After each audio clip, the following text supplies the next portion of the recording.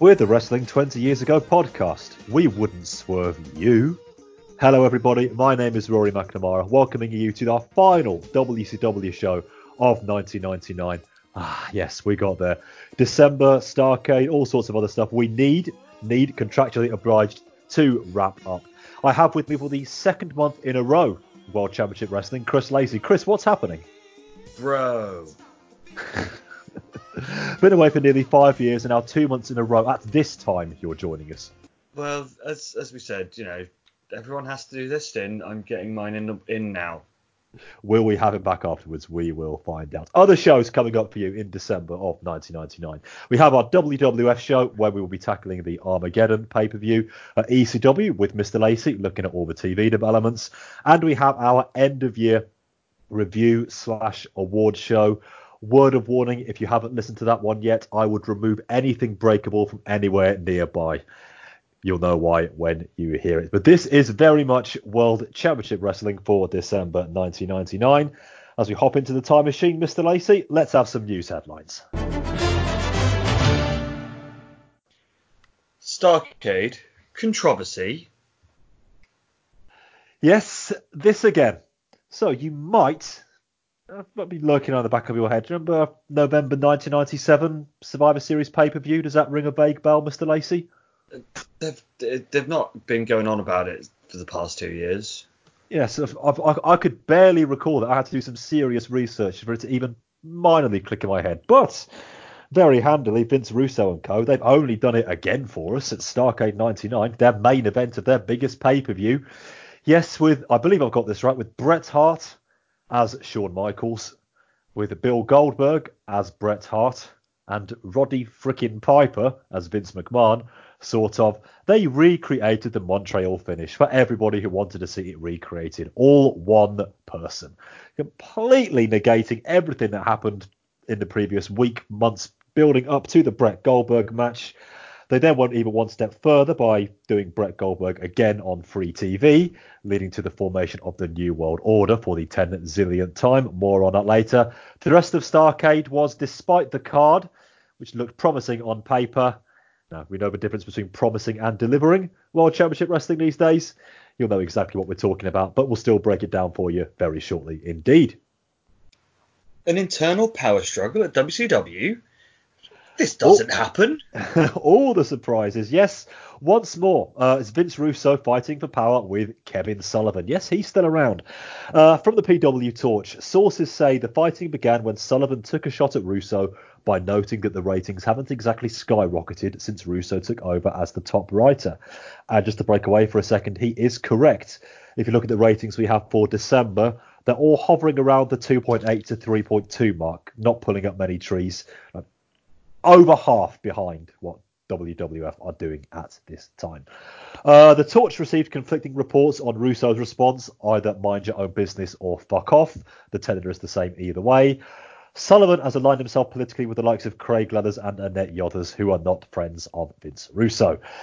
Kevin Nash, because you know you're waiting for that name to come up, is said to be playing both sides of the fence, waiting to align himself with either group until one shows true signs of long-term power. Yes, I am stunned too. Nash has been tight with Sullivan in the past and is said to be responsible for helping Sullivan get a substantial pay rise while Bischoff was the VP. Sullivan believes he has Bill Bush's ear and has been quick to point out flaws he sees in Russo's booking style. But as we record this, Vince Russo is still the top dog with no signs of being shunted out. And talking about happy cunt, he wants to bring in the Warrior and Bruno Sammartino. The Warrior and Bruno Sammartino. Ultimate Warrior came in last year. You might have done your best to eviscerate that from your memories, but it did happen. We have archives that prove it. But for some reason, Russo wants to bring him back again. They've been in discussions, apparently, and morbid fascination it might be. I would quite like to hear what those conversations actually entailed. Because Russo, here we are as we move into the year 2000, thinks that Warrior is a conversational style, I quote, still has something to offer. Just let that one hang in the air. And I know, right? And Bruno as well. You can tell that Russo was a fan in the Northeast many years ago. But Bruno and Warrior, I'm going to say this now, okay? Probably not the answer. Chris, just briefly? If they turn up, enjoy that car crash. Tag team champions by the end of January. You heard it here first. So, Goldberg, bigger than Austin officially. Yep. He's been coming all this time for the last 2 years, and that's it now. No debate. Goldberg is bigger than Steve Austin and The Rock and any other wrestler you care to mention, because he was listed in the dizzy heights of 87th place in Sporting News' 100 most powerful people in sports. As the only wrestler on the list, listed ahead of the likes of Michael Jordan and Bob Costas. He's probably here due to his football background, but hey, who's really counting? Who was number one, Chris? Do you know? I would have reckoned. Is this a US only list, or does it count world sports? So, yes. Because if it was all world sports, Brand Beckham may have been making a knock into it, with how pretty everyone loves Mr. David Beckham, but obviously American only sports, not a clue. Tiger Woods. I suppose, he's ripping up all those golf tournaments. And he has some games named after him. So, Goldberg, serious injury, which was self-inflicted. You do it to yourself. That's what really hurts. Well, I wasn't expecting that one. Can't get the stink out. It's been hanging round for day. Anyway, yes, you must miss what happens on the show. Somebody music reference. I have to sing the first line. But yes, very serious news here. Goldberg was hospitalized after the edition of Thunder on December the 23rd after punching his hand through a glass window during an angle to try to get to the new NWO who were hiding out in a car. The camera actually called for him to use a sledgehammer, but there wasn't one available. So it settled on a lead pipe. But he had mislaid it shortly before they started shooting. So, as they were going out live, pal, he punched his way directly into the car, shattering his arm badly, damaging his tendons and tearing muscle. The latest prognosis we have is he came 1 centimetre and 1 centimetre alone from outright losing his arm for the price of 31.5 litres of blood. It was a messy bit, especially when he smashes his hand on the hood of the car. And it's like, I suppose if you fucked yourself, it make it look good. You see when he puts his hand on the front of the car, instantly, in milliseconds, the front of the car reamed in blood. So he's seriously fucked up there. So Goldberg, I was going to say get well soon. Maybe being away from proceedings might not be the worst place to be at this point in time, but self-inflicted or not, I think we need you back as soon as we can, Bill. But we will talk about what you did, or what you were forced to do, in December, starting now. Hey, powers to be! I got your pay-per-view match with David Flair right here!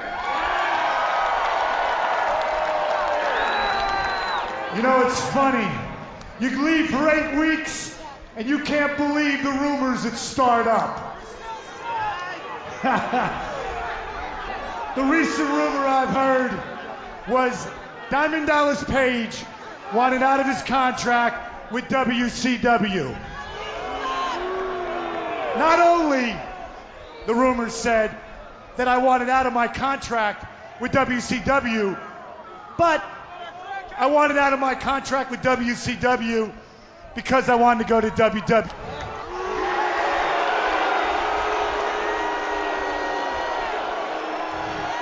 Rumors. Real deal is Paige is you leave with who brought you to the dance. Bottom line is it's about loyalty. It's about doing the right thing. But lately, people who are really close to me ain't been doing the right thing. And they sure as hell ain't been loyal. So now, DDP is out for number 1 again. I trust no one. And once again, that works for me. Powers to be, you want me to work for you tonight? Get Big Sid out here so we can blow this mother out. So that was Diamond Dallas Page cutting a promo towards the end of the first Nitro of the month, in which he was making reference to internet rumours. Yes, those again. That he was in conversations with the WWF. Now, it has been alleged that backstage DDP brought this up himself and was bragging to anybody who would listen that the WWF had got in contact with him. Okay. Obviously, this has never been alluded to, and nor would it be on WCW TV at all. But because it happened backstage and was talked about on the internet, Chris, they took up 2 minutes of TV time having DDP building for his match against Sid by making reference to these, and also by dropping the name WWF in doing so, because that is really, really cool. I could have picked a zillion examples of on stage occurrences which make reference to backstage developments. It's very much Russo's stock in trade. I really didn't like this one because it's not something we should know about as fans. It didn't advance any storylines, and it was just for the benefit of one person. What did you think of this? I don't get why you bring up your competition. It's something else that's the thing, we'll right? probably speak about later on when we're doing the Starrcade review and sort of post Starrcade, where they openly talk about the fucking Montreal Screwjob. You are meant to be different from your competition, be better than them, don't speak about them. The Fed don't do it. ECW can get away with it when you get someone that turns up in ECW that was badly used in the Fed or in WCW, and they can go, he was X in WWF, but now he's our guy, and now he's him, and now you're seeing the real version of him. That they are the little engine that can, so that sort of makes a bit more sense. The Fed and WCW are meant to be the big boys and two completely separate entities.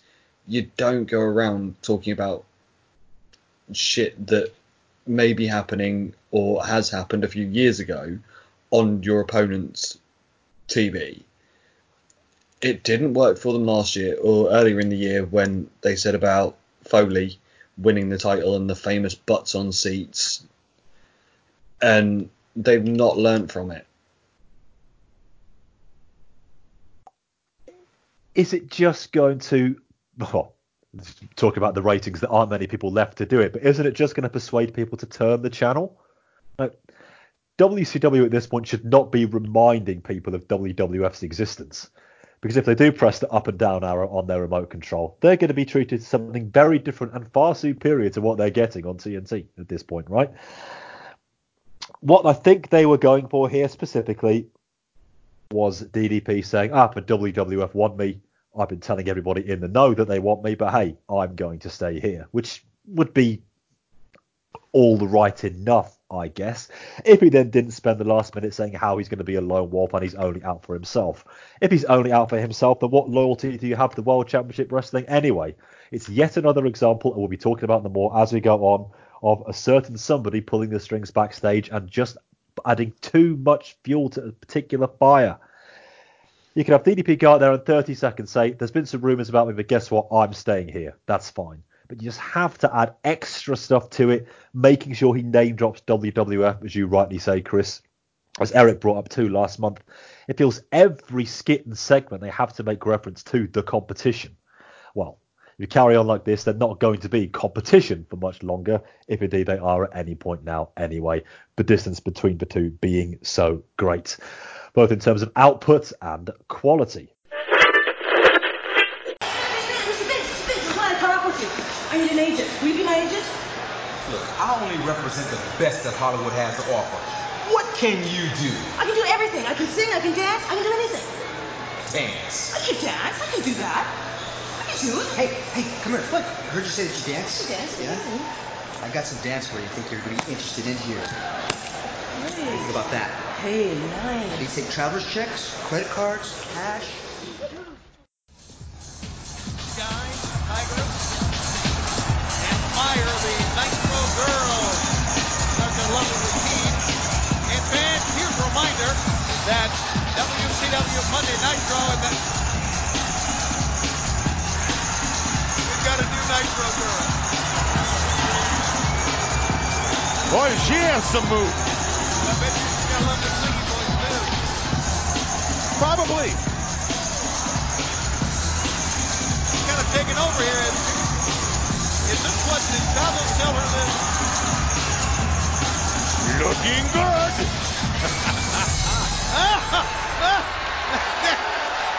They don't want that new Nitro girl Ronda Singh now, do they?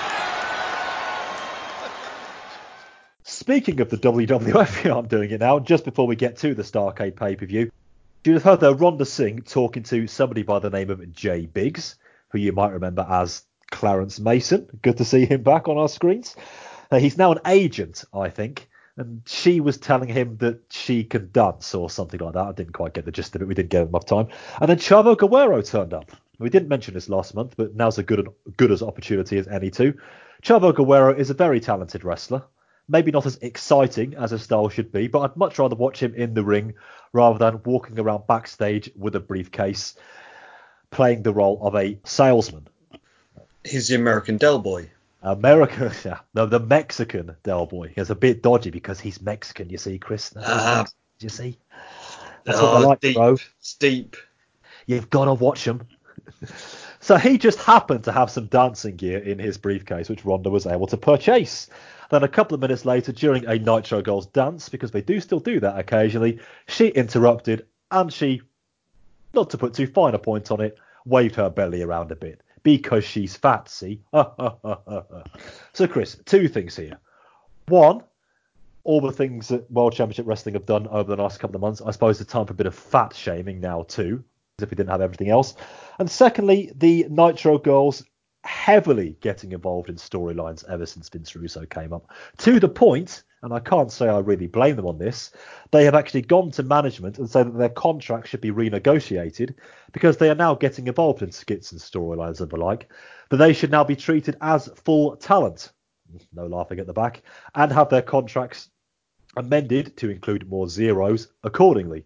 There's even talk of the Nitro Girls as a conglomerate going to the WWF. I'm not sure they'd necessarily be used better there. But anyway, the two things here, Chris. One, fat shaming on our screens because that's really cool and funny, isn't it?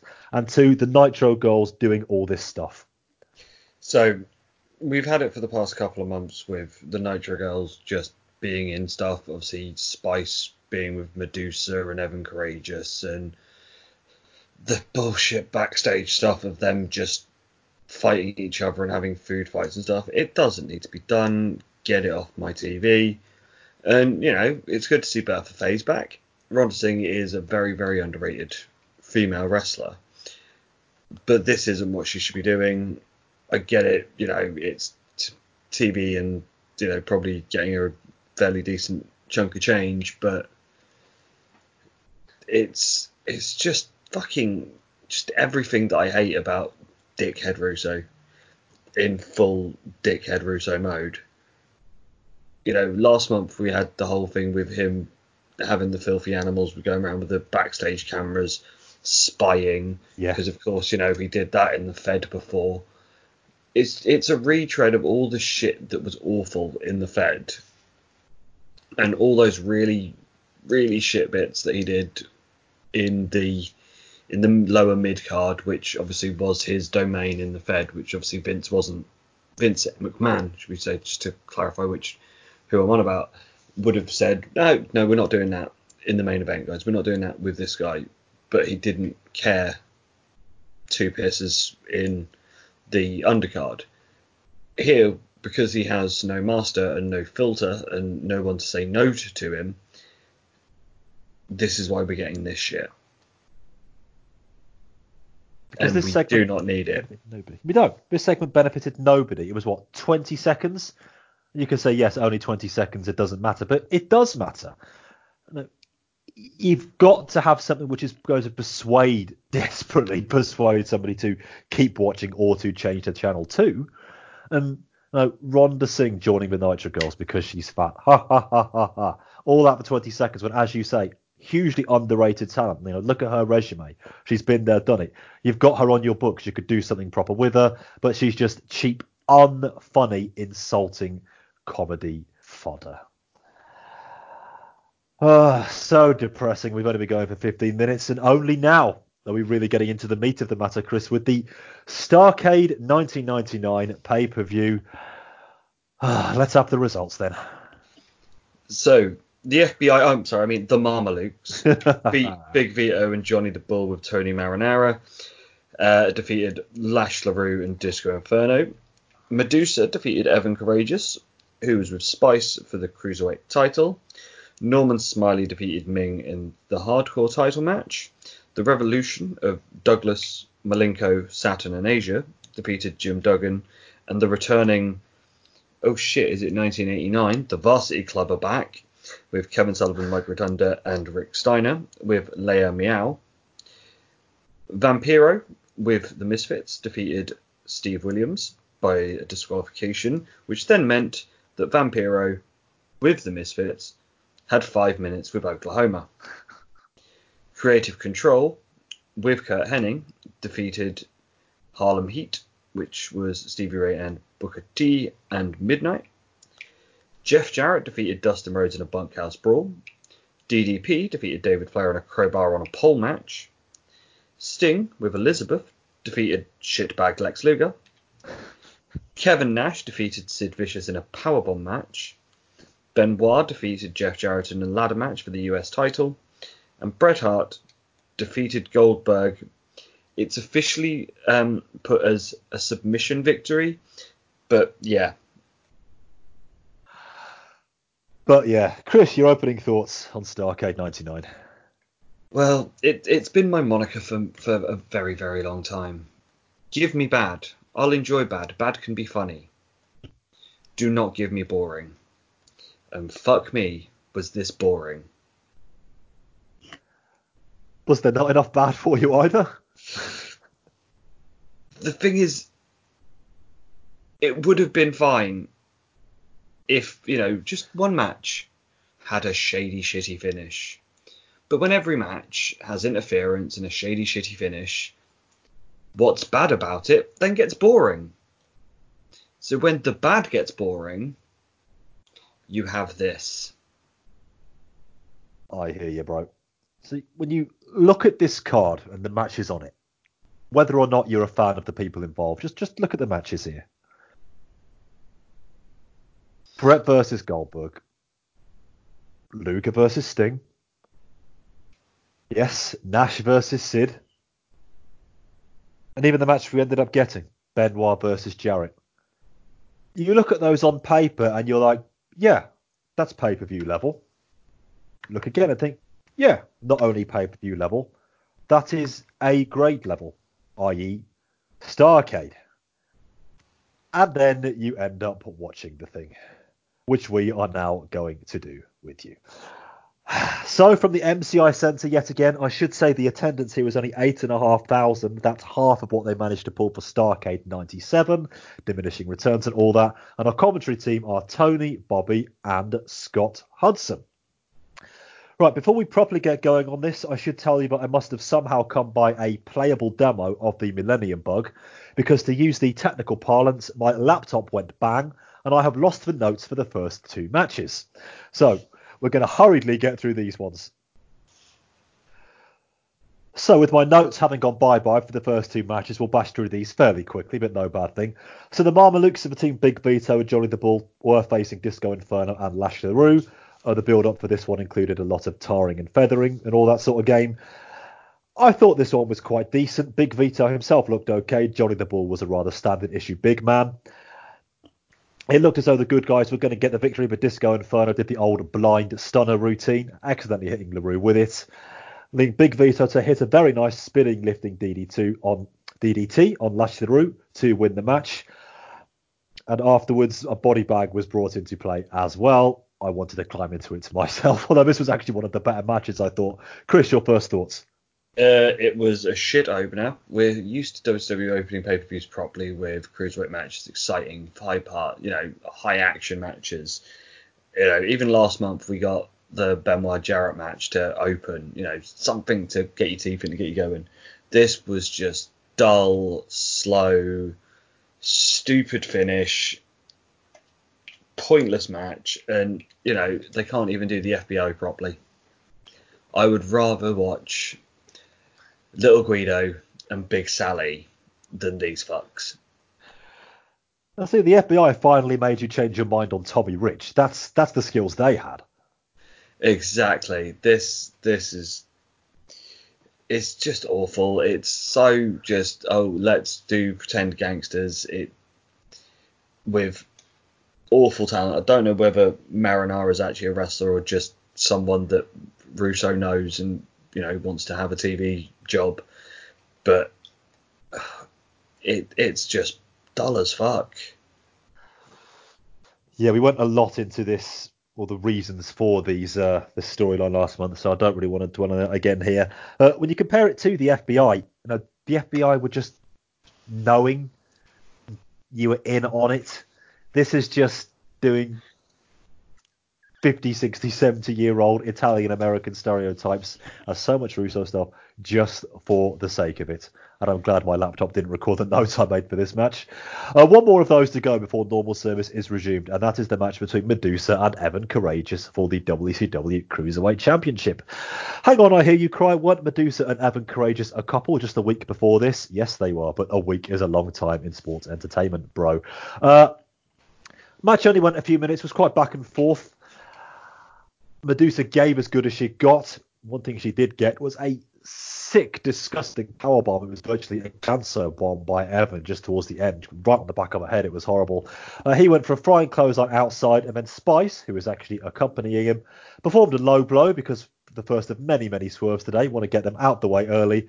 Medusa then pinned Courageous with her old favourite German suplex to win the match and the title, Chris. See, this was just really, really messy. Obviously, we know what Medusa can do. We've seen her do it, obviously, back in the day when she was Alundra Blaze, and obviously there's some Japanese stuff that she's done. She should be crisp, but I don't know whether it was the fact of ring rust and she hasn't been in the ring properly in ages and done it properly, or whether it's Evan, but it was just really sloppy, really messy. I expect and would hope for better than this, and the whole girl power shit at the end because Evan Courageous, what a dick. Just no. Just no. Far be it for me to try to make sense of this stuff, but hey, I'm going in. Now, Evan Courageous, the whole point he and Medusa were fighting and were no longer together is because he was dicking around with Spice, supposedly, right? Yeah. So Spice, we now find out when she turned on him during the match to help Medusa win the belt. So she was nicking Medusa off him just to help Medusa win the Cruiserweight title. That's where that sort of, is trying to go. Is that dichotomy between love and possessions, anybody? Just... Why did I try to even think about this? Why did I just go with it? Sometimes just say no. I would find it hard to say no to Spice personally, but I'm only human. Right, let's get back to normal. My notes are picked up, and what better match to do play-by-play for than a hardcore match between Norman Smiley and Meng. Okay, Norman brings a bit of plunder with him, but Meng sees that one coming and runs him over with it. Bobby calls Meng a weapon himself, which, if you are familiar with British slang, should raise a chuckle or two. We go backstage right away, and you know what you're going to get here, now with added no selling of headshots, of course. Into the catering area, where Tony tells us we all had lunch today, that was handy, then onto a handily placed empty table. Meng misses with a concrete block. Finlay then gets involved out of nowhere, as does Brian Knobbs. Norman has disappeared as these two do their best to take Meng down, and Meng even uses the Starcade sign. He finally, though, goes down to a lead pipe shot. They scram, and we see Norman is covered up by another table. He comes to and tries his luck with a very gentle cover. Okay, that made me laugh. And gets for 3. Meng then rocks the death grip on Nick Patrick. Chris, for all the matches for my play-by-play to finally magically reappear, it was this one. I might as well not have bothered. Yeah, this... Obviously, we've said it before, and you've said it in Fed shows when obviously you have Fed hardcore matches, and it's just that thing of taking what ECW does and FM, CZW and FMZ and all those sort of hardcore, proper, violent federations and just making it silly. And it is unoffensive. It serves its purpose. It's just a bit of fun. But do we really need it on the pay-per-view? Yeah, could do without. But I suppose when the rest of the show's as shit as this is, at least it's something to laugh at. Yeah, and I think it's probably the one time on this show, or any show we get these matches actually, where I feel that everybody is aware of what it should be, that it is just comedy. Norman himself doing interviews where he's done up like a turkey and he's getting scared of producers counting him down backstage. That's okay. And he's really going for this stuff, is the boy from Peterborough. I like that. There's nothing to say about the match whatsoever, apart from the very, very, very gentle cover at the end and Meng being Meng. And that's pretty much it. We need not detain ourselves too long on this one, but I don't have a problem with that. Me not having a problem with something is as good as it's going to get over the next hour or so, I fear. A gift is delivered to David Flair. It's a crowbar, a gold one, as Oklahoma then gets grabbed backstage by the Misfits. Hooray. We see the Revolution declaring themselves a sovereign nation, because it's all about sovereignty, isn't it? And Jim Duggan will defend America against them with his 3 mystery partners. So, next match, Revolution versus Jim Duggan. If they win, Duggan has to denounce America. If the Revolution win, they have to take over janitorial duties for 30 days. And it's always 30 days, isn't it? Douglas promises a revolutionary ass beating. And who has Duggan chosen to represent Old Glory? You know what he does when he takes the mic. And then introduces his partners, the Varsity Club. Yes, the Varsity Club of Mike Rotundo, Rick Steiner, and, oh yes, Kevin Sullivan. Chris, the Varsity Club, remind me. So and everybody else listening, I don't doubt. So you had the Varsity Club were kicking about sort of mid to late 80s. Kevin Sullivan, before he was evil and satanic, he was the games master, and was basically just portrayed as this coach. And it was collegiate athletes from colleges in the States. So obviously you had Rick Steiner was Michigan, Rotunda's Syracuse, and they'd come out in their college gear and they'd have good worked wrestling matches. It was very much of that sort of ilk of wrestling holds, wrestling moves, and it, for its time in the 80s was really good and worked. 15 years later, not so much. They were here purely and solely so old school fans, should any of them exist these days outside of yourself, Mr. Lacey, would say, oh, it's the Varsity Club. Ah, dear, oh dear. At least Tony did call Sullivan the Games Master at one point, so a bit of attention to detail. But yeah, so it's Jim Duggan and the Varsity Club, oh dear, against the Revolution. Where are we now? Okay. Duggan starts out and poor old Saturn has to sell for the entire face team. He does the wobble legs thing required of him. Malenko in and he gets nothing from the big man either. 3-point stunts hits and this is already rather disconcerting. Douglas on commentary brings up Clinton being only the second president to be impeached. Stamp and date that one. The Revolution finally gets something out of Duggan with a drop kick and cradle by Saturn. He misses a moonsault though. That's Saturn, not Duggan. But a flag shot from behind gets 2. No tag from Duggan here, but the club come in anyway, and it's 4-on-4. We get some old school thrills of Sullivan giving Asia the Tree of Woe, and then yet another swerve already on this show as the club destroy Duggan. Oh my word. Douglas leaves the commentary table and makes the pin, so Duggan has to denounce the USA on Nitro. Spoiler alert, he didn't even do that. Christopher. My notes are, and to verbatim, more shit, but with 80s wrestlers. And that's pretty much all we can say about this. It is more of the same old shit, same fucking swerves for no reason, just with added 80s. Why are the Varsity Club... Okay, why are they there is the other question. I tried to answer that 2 minutes ago. I'm not sure I succeeded. But why are the Varsity Club beating on Doug? What? Why? Bro. It's a swerve, bro. Ugh. Bro. Why do a team who haven't existed for 10 years care about having Jim Duggan possibly denounce the USA on a television show the next day? Which, as I say, didn't happen because you shouldn't get tied down to any of these things in pro wrestling anymore. Not down south anyway. If you think something's going to happen, then more for you. Not that I wanted Duggan to denounce the USA, but even so, that was the stipulation. Match was horrendously bad. I felt so fucking sorry for Saturn and Malenko in particular. For months and months, they've been just begging backstage to try to get something more commensurate to their talents to work with. So on the biggest show of the year, they get called upon to try to get something out of Jim fucking Duggan.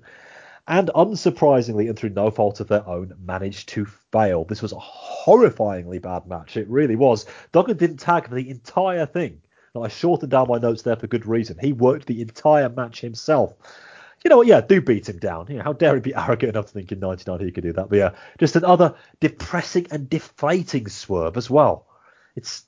There's another one coming up on Nitro a bit later on, which we will talk about, where you feel like a fool for believing in any of this stuff.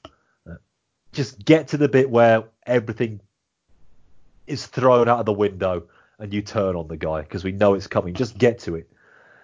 Oh, dear, oh dear. It's fucking depressing, this stuff, this pro wrestling lark. Anyway, though, the Misfits, Chris, have locked Oklahoma in a cage. That's better. At least there's the one shining light. Phew, just in time. I like them more and more every day. And they wheel out the cage for the next match. We have 2 matches here. I'll take them all as a whole. So we begin with Vampiro versus Steve Williams.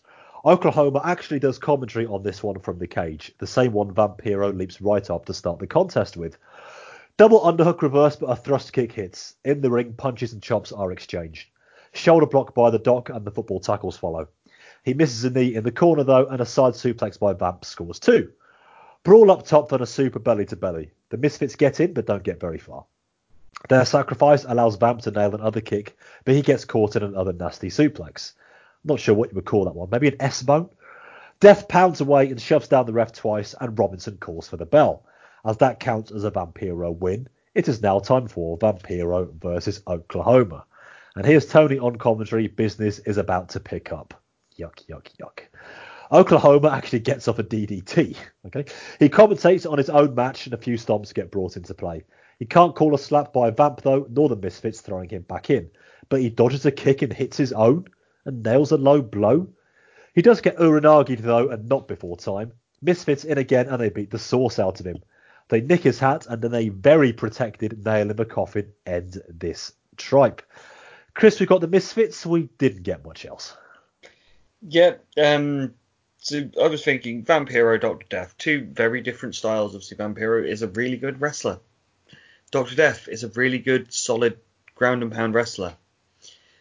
But it didn't work. They didn't mesh. Lots of it was mistimed. It was sloppy. It was just a bit shit. But we then were like, we'll get to see them beat the fuck out of Oklahoma. At least we can get that done, and that can be done and gone. But no, he gets some offense in, which he should never have done. We have to listen to him call shit whilst he's doing moves. And the beatdown, which was meant to be 5 minutes, is only 2 minutes. I've been shortchanged on him getting his ass kicked. I don't like it. But at least the Misfits were there. Get used to that, because if what we're reading is correct, Chris, they're not going to be invited back anytime soon. And they've done nothing wrong. They've done everything right. Very few other people have in this organisation in the last 8 weeks. Well, at least, that'll be something we can look back on and go, remember when the Misfits were there? But we're still going to have you on WCW shows in the future, Chris. Don't think it's the Misfits or nothing for you on this one. Okay, that's it now. Yeah, this was a thing.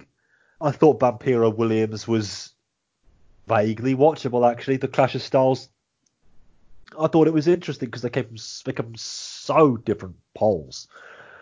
Vampiro's style against Williams' throw and throw style was all right, actually. I could have gone for a couple more minutes of it. I never thought I'd say that about a Vampiro match, but there you go. But then obviously the booking kicked in. Not enough of Oklahoma getting a kick in. But some good news, he might well be off our screens for good now as well. Woohoo! I think when we gave him the dressing down of all dressing downs last month, somebody was actually listening. Even Vince Russo has a conscience. Who would have thought it? By all accounts, Ed Ferrara will not be donning the cowboy hat again. And that can only be a good thing, Chris, no? I don't want to repeat what we said last month, but one of the most horrifying gimmicks we've ever seen. Yeah, antiphasizes the culture and concept of fucking Russo with his, bro, let's be controversial, let's, be fucking angsty, and let's, do something against the Fed. It's the ultimate fucking cheap blow, and it's fucking fell on its ass. Thank fuck for that.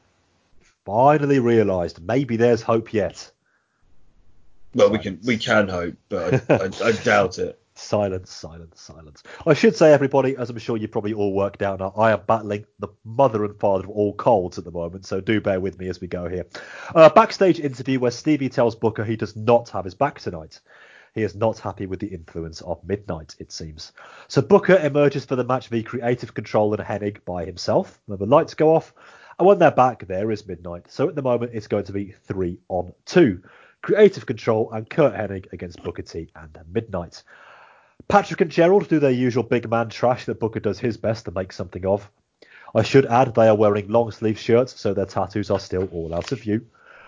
Arm drags by Booker, and Midnight is now in, and she gets the honour of the first full arm drag and twist of the night. Booker back, and he gets done up by both of Creative Control, and now Hennig is here.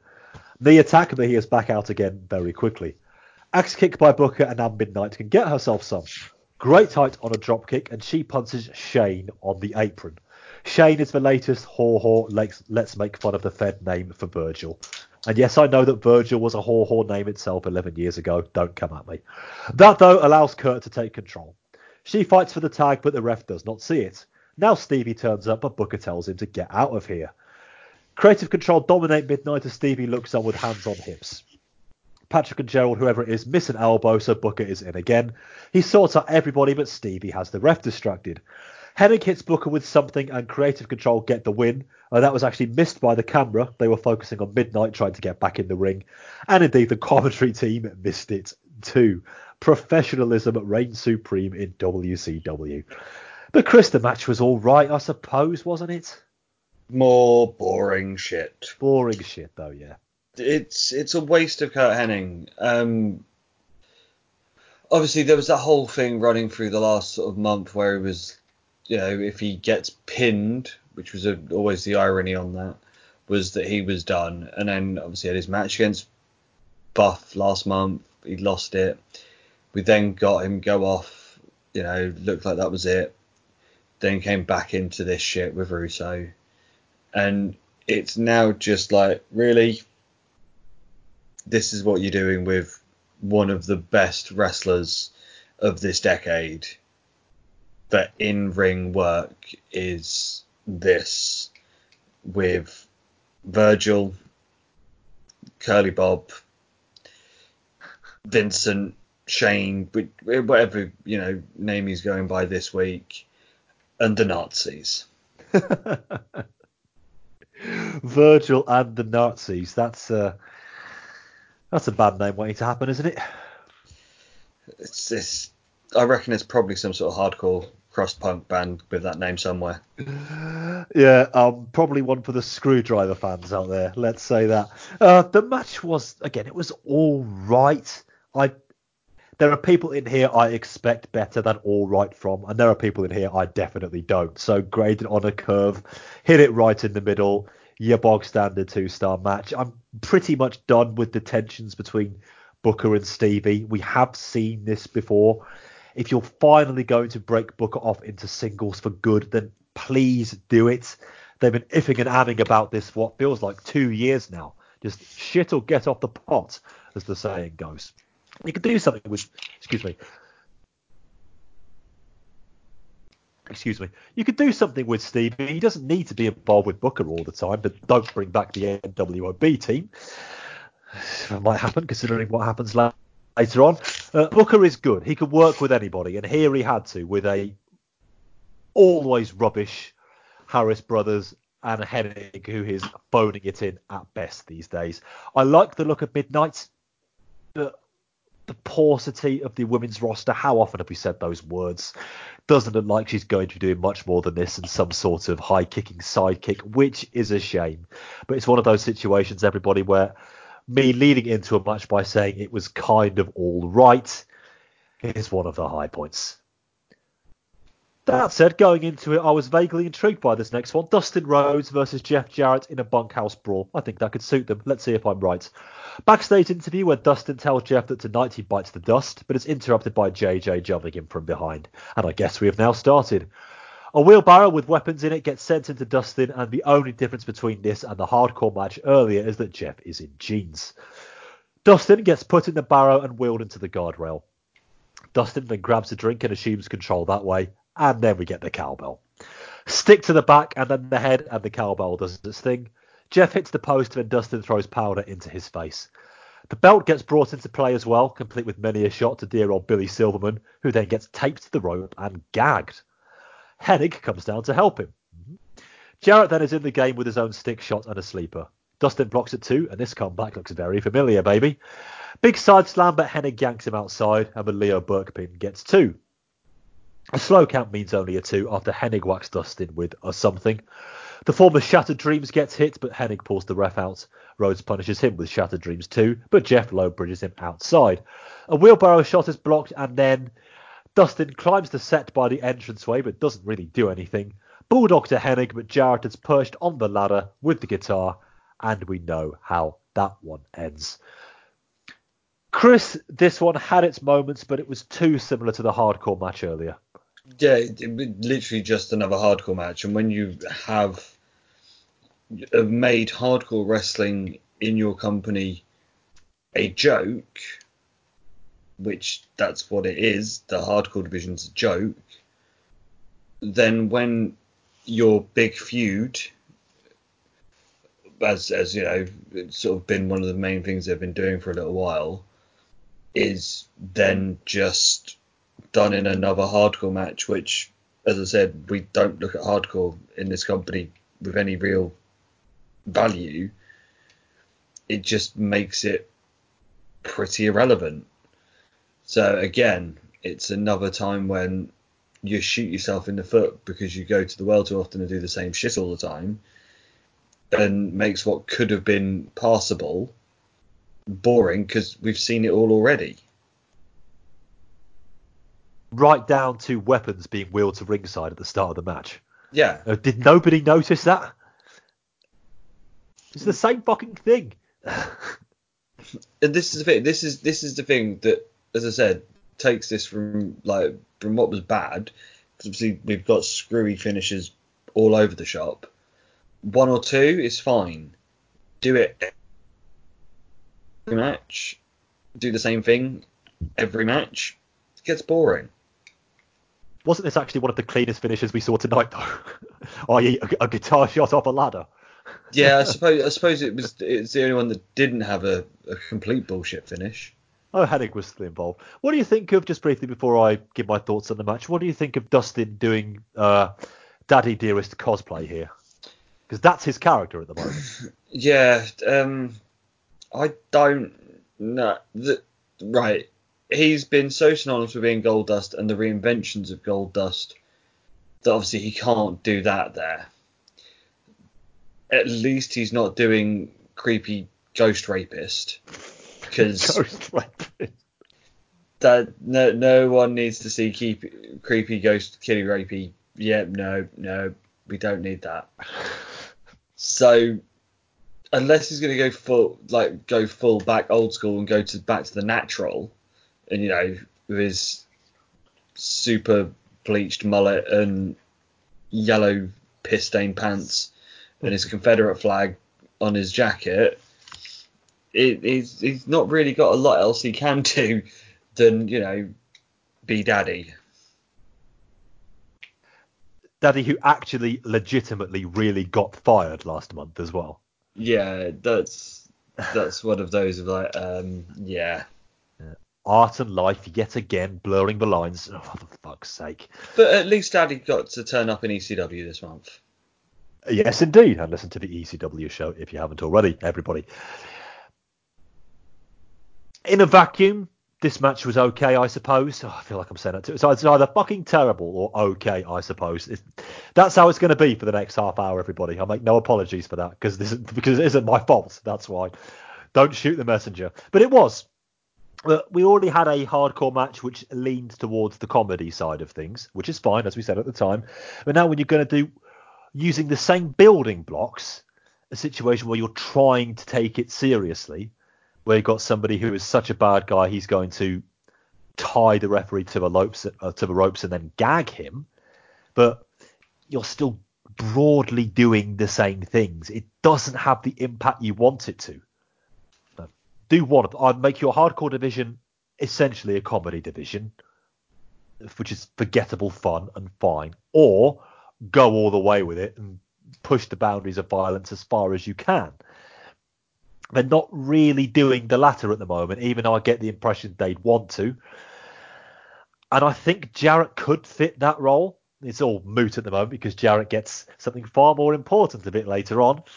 He said through gritted teeth. Listen, I'm all right with Dustin doing this. It's like fucking ghost rapist. Dear, oh dear. That's the tagline for this show. What was it? It was staring into little kids' rooms. Staring into little kids' rooms with a white face and a... Well, the white trench face coat. Was a trench coat. No. And then the entrance was ghostly floating in. They're flying to the ring, yeah. No, I criticised last month where they used TV time of him breaking character and denouncing the gimmick. They probably did have the right idea, if not the execution. I don't mind Dustin Rhodes being an ass kicker. And so I think he's going to be here in this role as long as he wants to be.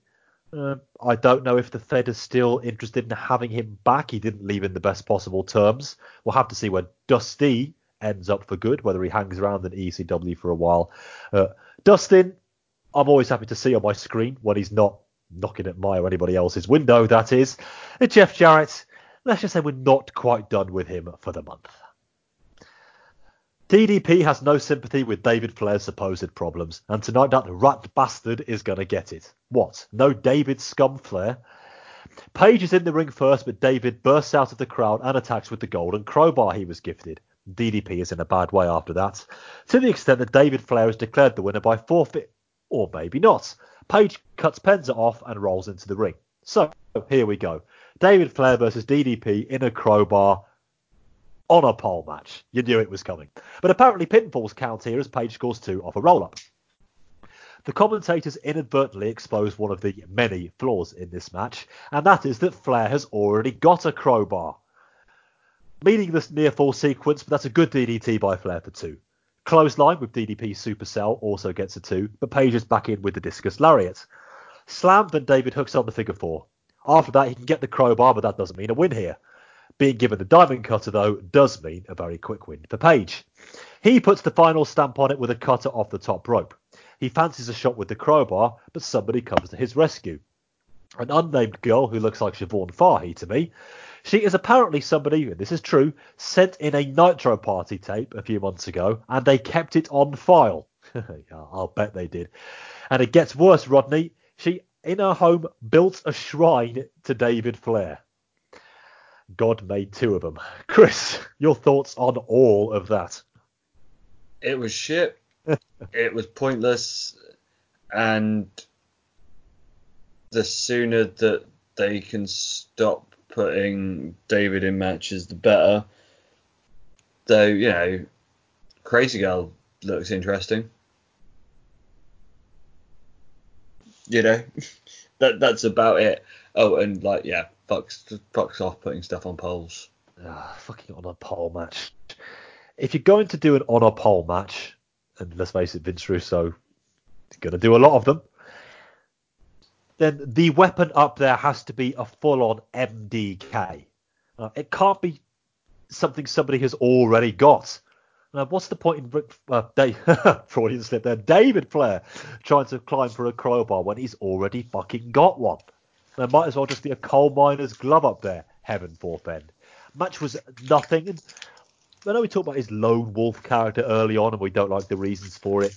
No, DDP cutting off the ring announcer to say he's going to do the match after all. That is a babyface move. But I don't see this as any sort of face turn for Page. I don't think that's happening. I think it probably should. I haven't enjoyed his heel run as many people seem to have done. I think he's a natural babyface. He should be one, but not like this. Somebody out there built a shrine to David Flair, Chris. Somebody of supposed sound mind built a shrine to David Flair. She never said she was of sound mind. I'm giving them far too much credit. So, Lex Luger versus Sting, or the total package, whatever. If, and yes, there's bloody if again, because it's all about stipulations. If Sting wins, then Elizabeth gets her freedom from Luger. After exchanging a big can of mace for another big can of mace with Liz, Sting comes to the ring with her, but he gets jumped right from the off. Luger shows something in the early going that could almost be described as effort. Careful now. Couple of slams in a cover for a 1. Liz is up on the apron quickly, just in time for Sting's classic suplex no-sell. Then he and Liz share some shots for a while. Been at the sherry. By that I mean punches. Heads collide, and this is very early for a double down. So Liz gets in and seems to be tending to Luger. Sting watches over this with a knowing smirk on his face. She then unleashes the big mace bottle, and it turns out to be silly string. And you know that budget cuts are obviously biting in the company, as it's just the white stuff, and it's not even multicoloured. But hey, Sting avoided a swerve, everybody.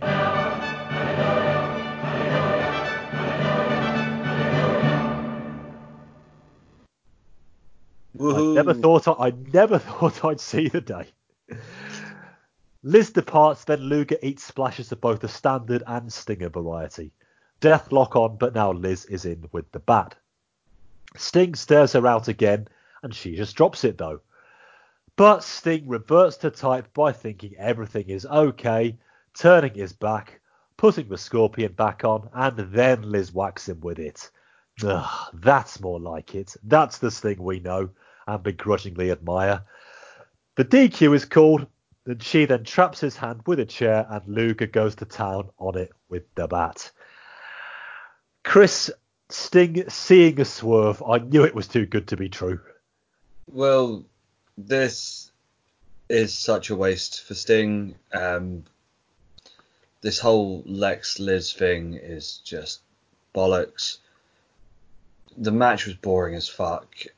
The only good bit out of it was the way that Liz swung that bat. I'm pretty sure she knocked Sting out legitimately with that bat shot, because that looked like it cracked him right on the jaw.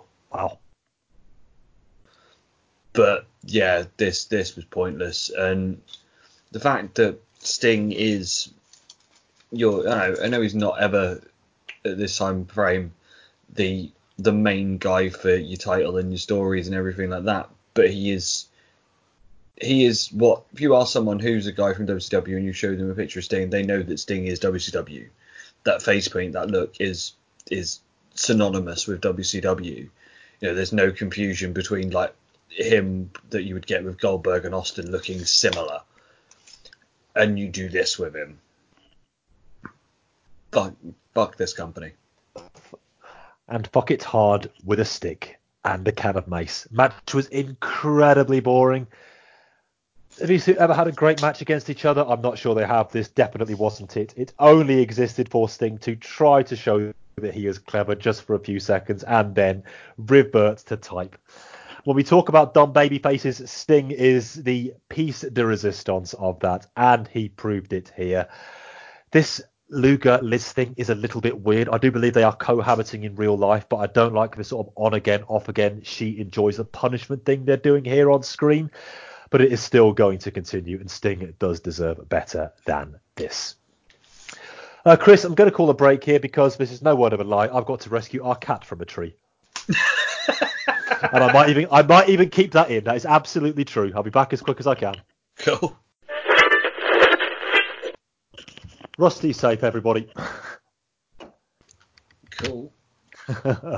Yeah, I've only got about 5 splinters in my hand, and he only bit me twice, so there we go. You will do these things. But he's safe. He's safe. Rusty is safe. I only had to climb to the very, very heights of our ladder to bring him down, but he's there. Anyway, let's get back to it now, shall we? Speaking of great heights, we have the Masters of the Powerbomb match between Sid and Nash. Powerbomb ends the contest. Everybody remember that. Here's Heenan on commentary. This is going to get interesting, guys. Somebody else has been at the sherry early. Nash actually teases the knees in the corner. Oh, you shouldn't have. At least we get the fucking framing elbow out of the way early. Side slam, popular move today for an early 2. Sid ducks then quickly goes for the powerbomb, but Kev low blows out of it. Nash then tries it outside, but no sir. Sid with a hard chair shot to the back as Hudson calls this event the granddaddy of them all. There they go again. Back in with plenty of clubbing. Leg drop and slam by Sid, but no powerbomb attempt. Whip to the buckles, but the ref eats it. Sid then executes the powerbomb, rather gingerly. No referee, though. Jarrett is back with a shiny new guitar and smacks Sid with it. He cleans out the debris. I think that's the first time he's ever done that, as the ref slowly comes to. Nash tries the powerbomb, but his back goes out. He tries again, but same again. He then stumbles over to the official and tells him that he powerbombed him. That is good enough for the referee, and Nash gets his hand raised.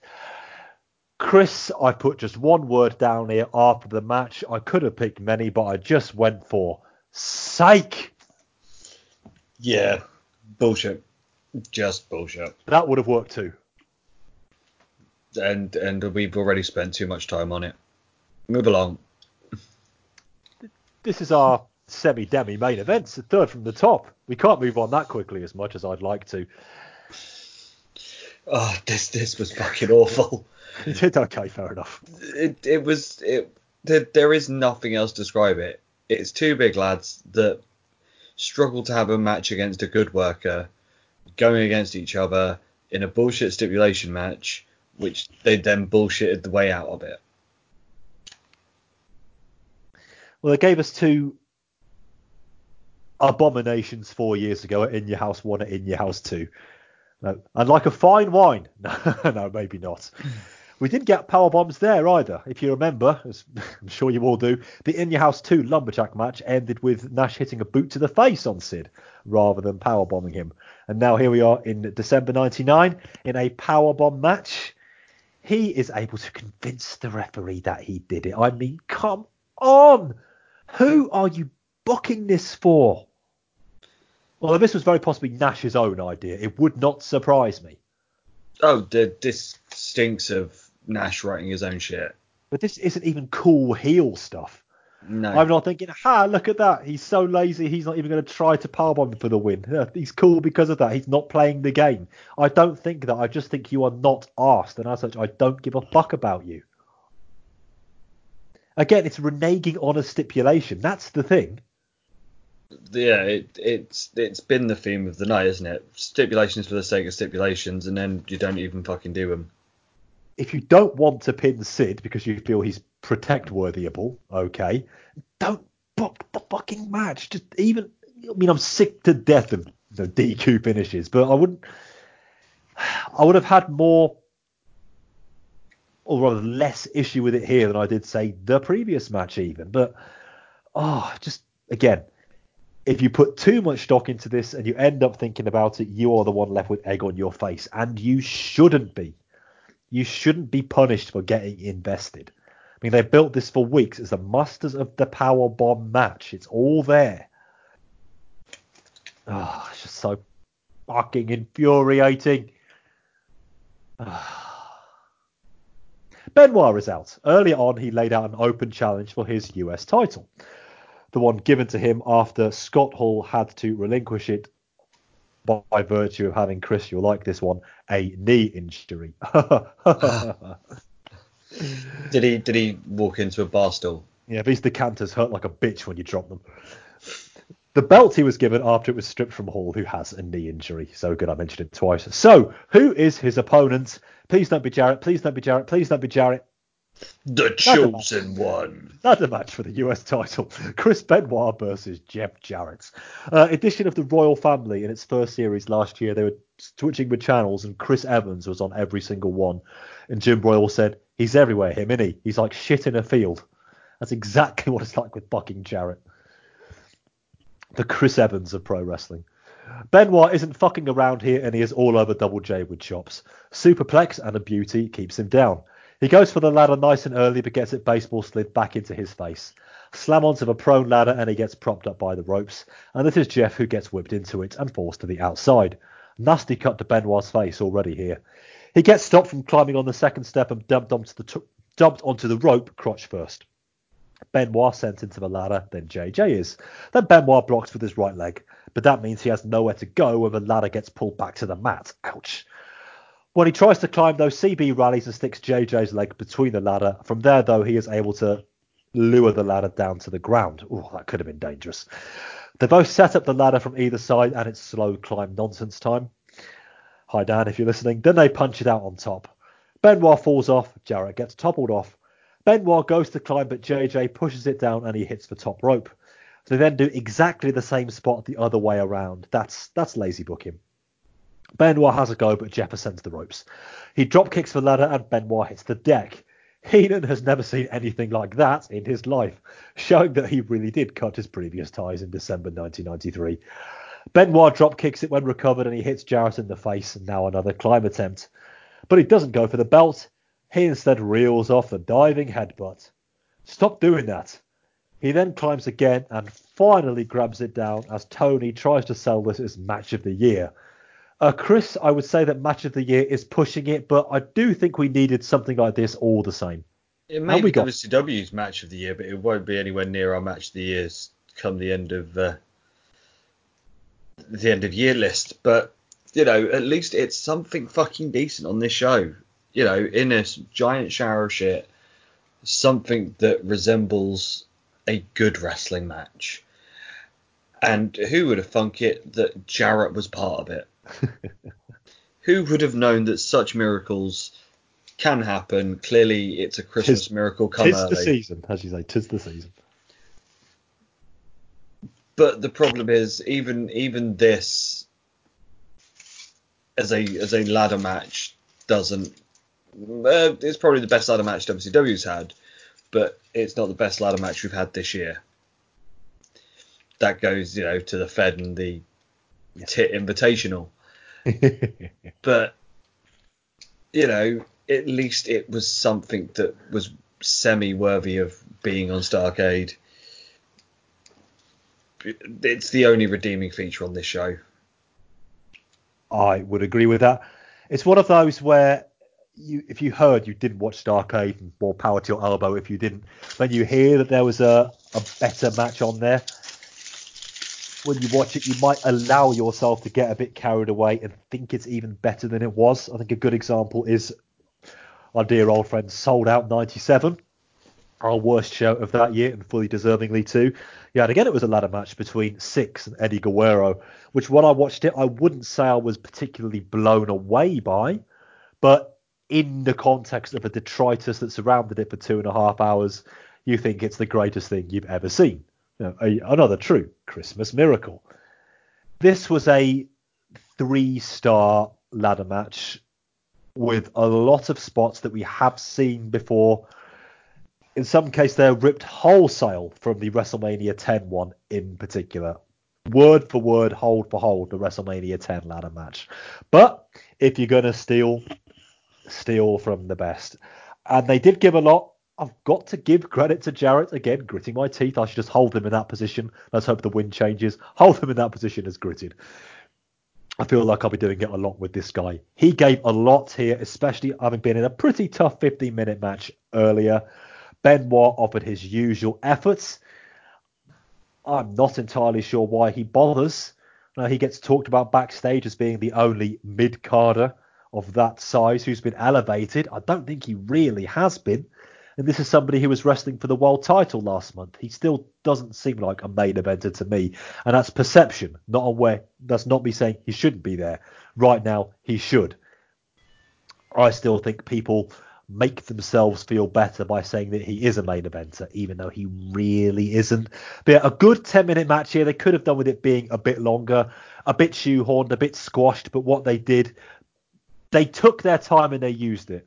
And on this show, that really is all I ask. So yeah, don't go expecting pure miracles here. It's not a great match. It's probably just above a good one. Positivity by association, let's say that. Which does bring us to our main event, our final WCW pay-per-view match of the 1990s. Chris, quiz question. What was the first pay-per-view match of the 1990s in this organisation? I'll give you a clue.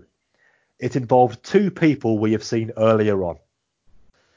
It would probably be Lex and Sid. Could it be around Skyscraper's time and Lex being US/TV champion time? That is not a bad shout. Wrong, but not a bad shout. You're in the right ballpark. The pay-per-view was Wrestle War 90, was the first one of the 90s. So, I know Sting would have definitely been there, but I thought at that point Sting and Flair would have been near the top. It was meant to be Sting and Flair, but Sting got injured a couple of weeks before the clash, so Luger stepped in to take on Flair in the main event.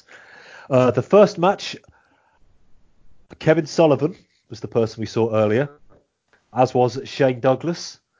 So it was the Dynamic Dudes. Oh, bloody hell, the Dudes. Going against Kevin Sullivan and Buzz Sawyer. No, don't remind me of these sort of things.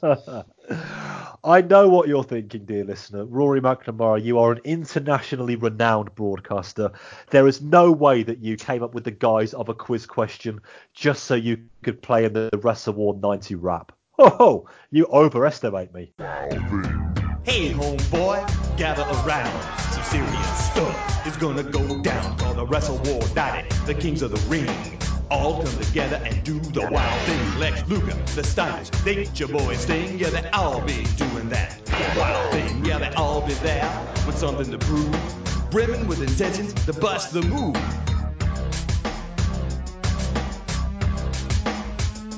Wow. Suckers. So then, let's get to our main event of Starrcade 99. Bret Hart defending the world title against Bill Goldberg. Not much of a build for this one. Yeah, pretty much standard babyface stuff. I was okay with that. Bret's pre-match interview doesn't add much to proceedings. Buffer vexes me by asking, are we ready? The royal we. Bret is out first for no real reason. Handshake is accepted, and we are off. Lockup goes nowhere. They try again, and Bill wins that one with ease. Third go, and Bret takes it with a headlock takedown. He gets mowed down again after that, though, and to my ears, the crowd are marginally favouring Bret here. Big slam by Bill, but no cover yet. Clothesline instead, and that ankle takedown thing. That gets turned into a sharpshooter attempt. Cool, but we're in the ropes. Outside brawl, and ref gets hit accidentally. Bret base first to the table as Charles Robinson now takes over. Big boot and that sort of hip toss power slammy whatever thing, but now Robinson goes down. I'm sensing a theme here. Another ref is out. Spear attempt in the corner, but Bret ducks only just and slaps on the ring post figure of 4. He continues to work on the leg on the inside, but he now seems to be rubbing his head a lot. Did he get a whack at some point? He grinds on the ankle in the corner and he can't be DQ'd.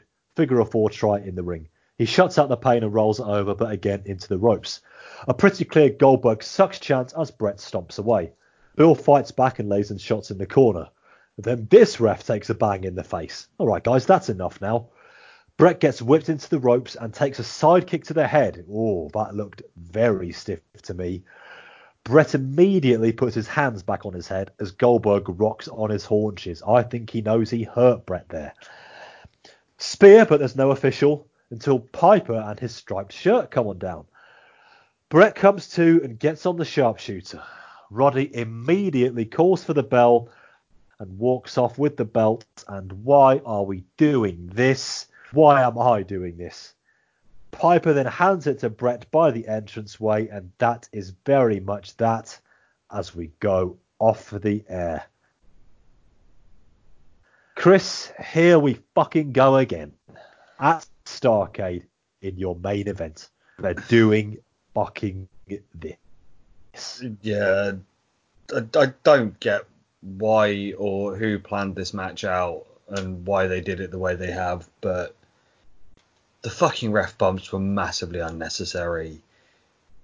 We know that Goldberg is limited, but even Brett could, with that old adage of a good worker could work a broom, Goldberg being the broom, Brett should have been able to, at least made something look, half decent. You didn't need all the fucking extra bullshit, which we all know is Russo's love, is, just flailing out extra shit for the sake of flailing out extra shit. But it was not needed. And then the finish. You get Piper come out, just, yeah, you're done. And then walk away with the belt, just go, there, sort of semi-drops it at Brett. And it's like, really? Luckily, we don't have the same price structure that they do in the States for pay-per-views. But if I'd have dropped $50 or $60 for this, I would be going, where's my fucking money back? And you could tell by the attendance is down, if this is the level of shit that they're going to put on as their big show of the year, why would you go? You just wouldn't do it, would you? If again you were of sound mind and you had people to buy presents for, and at this point now, you wanted to actually keep.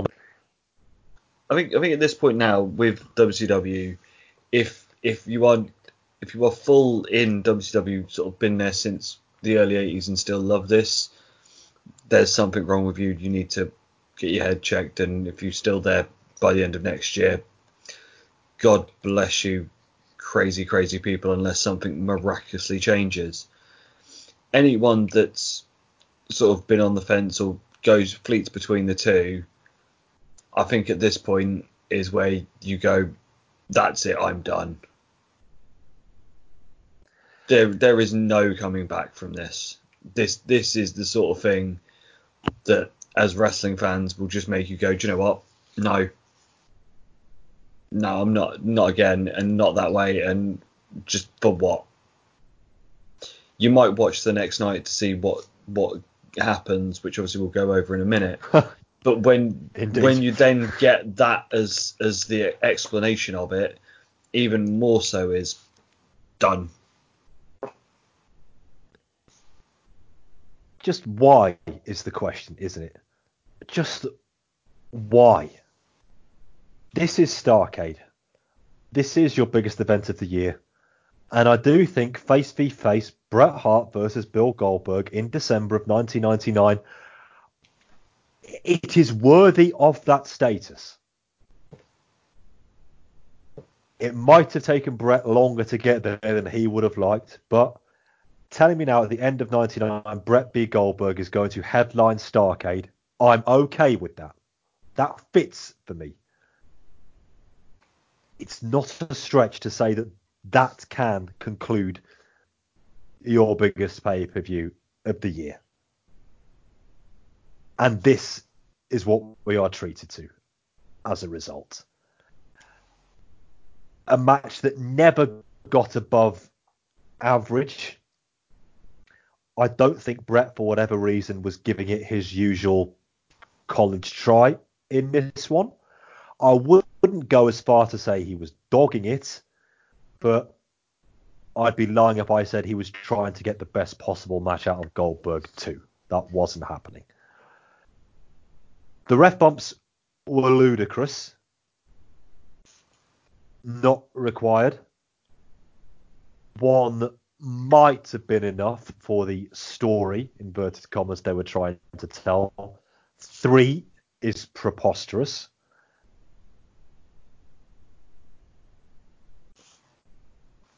it was just pointless for doing stuff for the sake of doing stuff. Case of who is the next referee going to be? Oh, it's this guy. Who's the next referee going to? No, nobody was hoping. Oh, maybe Piper will come out with a referee shirt on, which of course is what we got. I'll get back to that again in a second. Brett, I haven't read anything in the sheets that's confirmed this at this point, but Brett was at a bit of a bell ringing situation with. Well, I noticed him favouring his head shortly after the ring figure of 4. I went back and watched it. A ring post figure of 4. Went back and watched it. It looked like he banged his head on the concrete at some point. I don't know if it was either he or Goldberg who got that one wrong. Maybe it was Brett himself. I don't know. I'm not saying not giving it his full effort. And the sidekick that Goldberg, he whacked him with it, caught him right round about the temple level. Brett immediately goes down holding his head, and Goldberg turns away from the hard camera as if to say, "Oh shit, I did him there." I'm sure there was absolutely no intention. Goldberg's a big-hearted fella, wouldn't go out to hurt somebody, but they got that one wrong. And if we hear any more about that in the coming weeks, we'll let you know. But we got to the finish, which I sense the people involved were rather embarrassed about. They went off the air very quickly. But if you were embarrassed about it, you should have been 2 hours before the show, a day before the show, a week before the show, when you alighted on the decision that this is what you were going to do. You're going to redo the very real of 25 months ago. That's because you think the people who are watching now and that they wanted to be reminded of it. Now, I don't need the tap on the shoulder. I know it happened. I don't need to see it again being played out as part of a work. Just because you can doesn't mean you shouldn't. And if you are somebody who, and this is actually, can you believe it? This is a Vince Russo quote coming up, Chris. He said this in a WCW live interview this month. He begins and ends every sentence with the word logic. He clearly doesn't understand it. He didn't say what the words are in between logic in that sentence. There you go. And everybody hated this. Piper himself didn't want to do this. I didn't think he was even playing a character when he gruffly stood by the apron, quickly gave Brett the belt and pissed off. He knew how appalling this was too, and Brett's there with his hands held out asking what happened. As well you might, my friend. A complete waste of what could have been a classic babyface match. In my head, this pay-per-view went off with fireworks and a handshake, and instead it went off with a whimper. Fucking Montreal again. Yes, it's the most talked about thing in the business, but that's not because of want to see it replicated. Oh, Chris, quick save me. Give us a score rating out of 10 before I explode. And so I am giving this a solitary 1, and that only is because of the ladder match. And because this is the thing, is at the time, obviously, and watching it as a whole, I was like, the ladder match was great.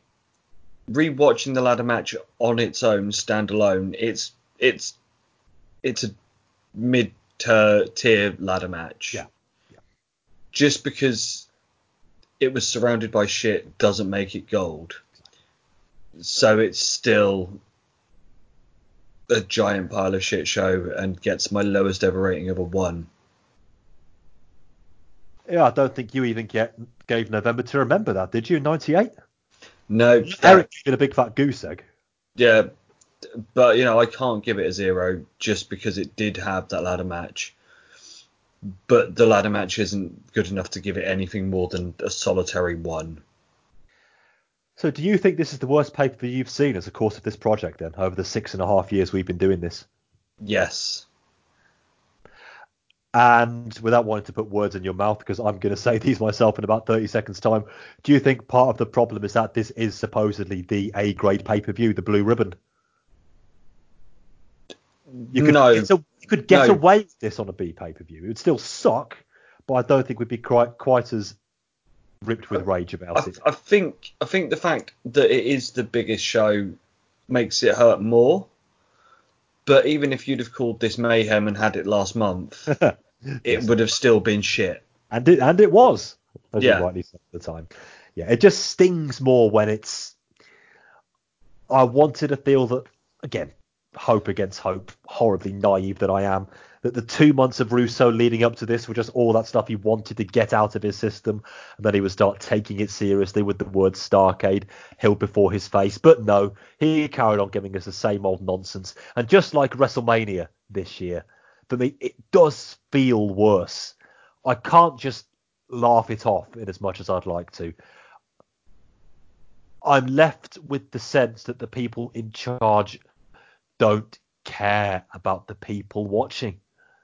Now, you are going to get more eyes on this product than you normally do. Starcade is a name pay-per-view. You're going to get a few thousand more buys. People who haven't seen what you've done throughout the year probably don't really know the horrors that have laid before them. They've been lucky enough to avoid them. They just want to sit down here the week before Christmas and have a pay-per-view worthy of the name. We didn't get it. We got a pay-per-view worthy of the name of WCW pay-per-views, but that is a very, very different story. I'm going for a 2. I certainly will be after this, quite a big one, but I'm going to go for a 2 because the ladder match was all right. And almost by accident, the name value of 3-4 of the matches dug it up a notch. I thought the crowd were actually, in spite of themselves, fairly into this. But it's the slimmest of slim pickings. It's nowhere near good enough. It reminded me of WrestleMania. That got a 2. This gets a 2. And if it doesn't improve here, when is it going to? My name is Roddy Piper, and I sold out. Yeah, I know. To the slime balls backstage. Hey, listen, guys. I've done a lot of things in my time, man. I whipped Mr. T. I knocked out Snooker with a coconut. I kicked Cyndi Lauper. I started Piper's Band. I fought in your town. I fought in your town, in your town, in your town, in your town. I'm the real deal. I am not a phony. And I don't think this phony dog and pony act that's going on right now. Vince Russo, the new writer for WCW. You want to write in all this clown baloney and the greatest athletes I've seen back there, and this guy does this, and this guy does that, and this guy beats this guy. Hey, these people don't want to see that, man. They want to see guys fight. They want to see guys go into it. They don't want to see that BS, man. And you know what? Goldberg, Bill Goldberg, you're one of the greatest pieces of talent that I've seen in a long time. And I'm sorry. I'm sorry, Goldberg. But you know what? No, don't Roddy me. I don't do so. No. You know what? Okay, I'll tell you what. Bottom line, Goldberg is right, man.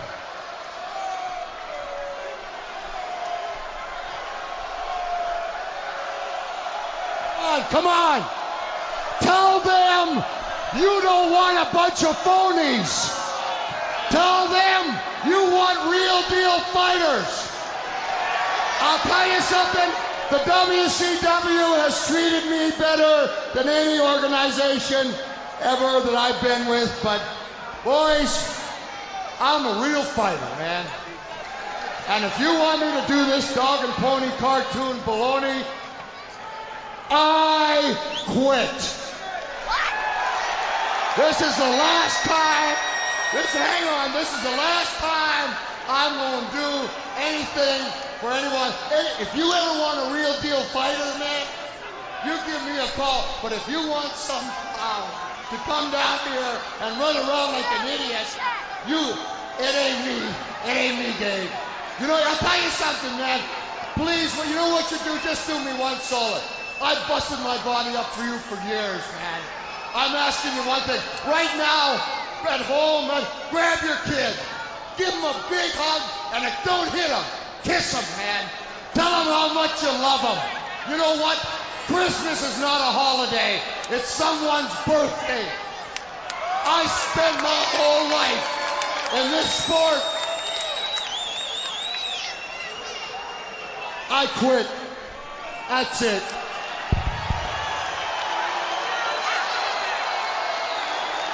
Unbelievable.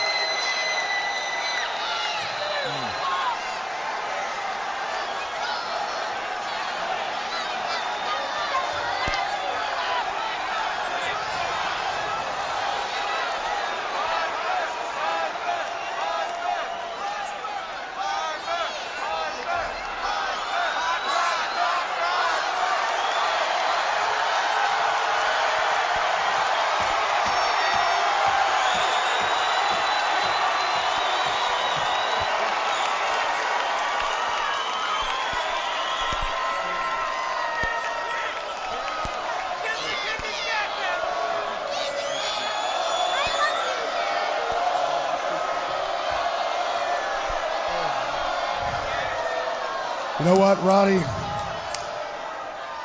I stayed up all last night trying to make sense of this crap. Unfortunately, I didn't come up to any conclusion. You know, throughout the years when I've watched professional wrestling, there have been a couple guys I've looked up to. There have been a couple guys that have been respectable in this business. And I consider you one of them. Until last night. You were faced with a decision, and as far as I'm concerned, you made the wrong decision. But I don't know where to go with it, man. I don't know where to go with it. All I can tell you is that you made the wrong decision. You sold out, and I will never do that.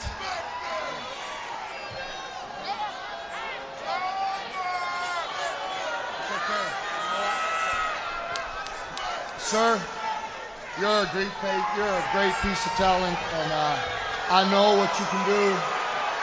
I wish you all the best. I'm sorry, man. I'm sorry, but please don't be a phony. I'm not a phony. Don't you worry, I'll carry that torch, brother. I'll carry it to the end of the earth. To the day I die. Pin this on me. I'll carry it. Enough. What's the point? There's no point blaming him. No point blaming anybody else. Your heat's not with him. Your heat's with the office.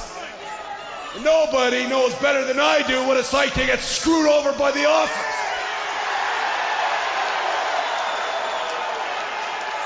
You think I want to walk around with this piece of trash around my waist, knowing that I didn't beat you soundly for it? As far as I'm concerned, this here World Championship belt is vacant. Because I don't want anything to do with it.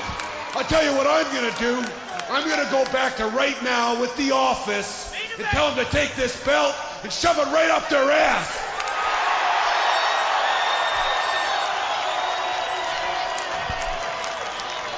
It's all right, kid.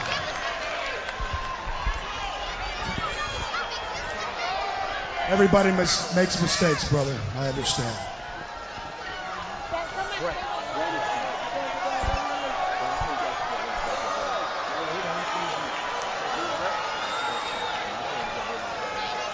Unbelievable scene that we are watching here and just unfolding before our eyes.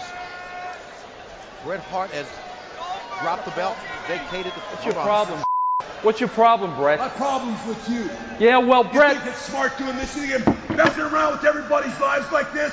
You're a piece of shit. Hey, Bret, what don't you understand? I did this for you.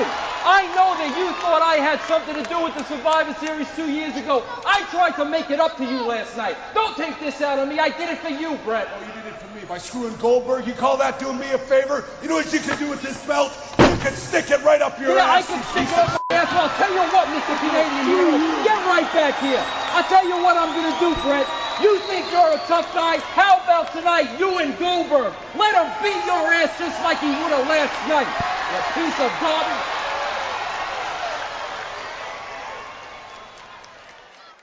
So our final discussion point of the year comes with the fallout from Starrcade, in which they tried to make sense of it. And if you've heard that Roddy Piper promo there and whatever he was rabbiting on about, I'm sure that will answer your question. The implication is, and hate myself for saying this, but the implication is that the story they're trying to tell is that everything that has existed in pro wrestling before this month was fake. That word. It was a work. It was a design. But now Vince Russo, the script writer, as he calls himself, is now scripting pro wrestling matches to be legitimate. You with me so far? Because I'm not sure that I am. So when you have Roddy Piper there talking about all the phony nonsense is finished, we are now supposed to believe that what we are seeing is really happening. Because Vince Russo is scripting it to be really happening. So all of that leads to, for the third year in a row, one of the headline Starrcade matches having an immediate rematch the next night on Nitro. 97, it was Hogan v Sting.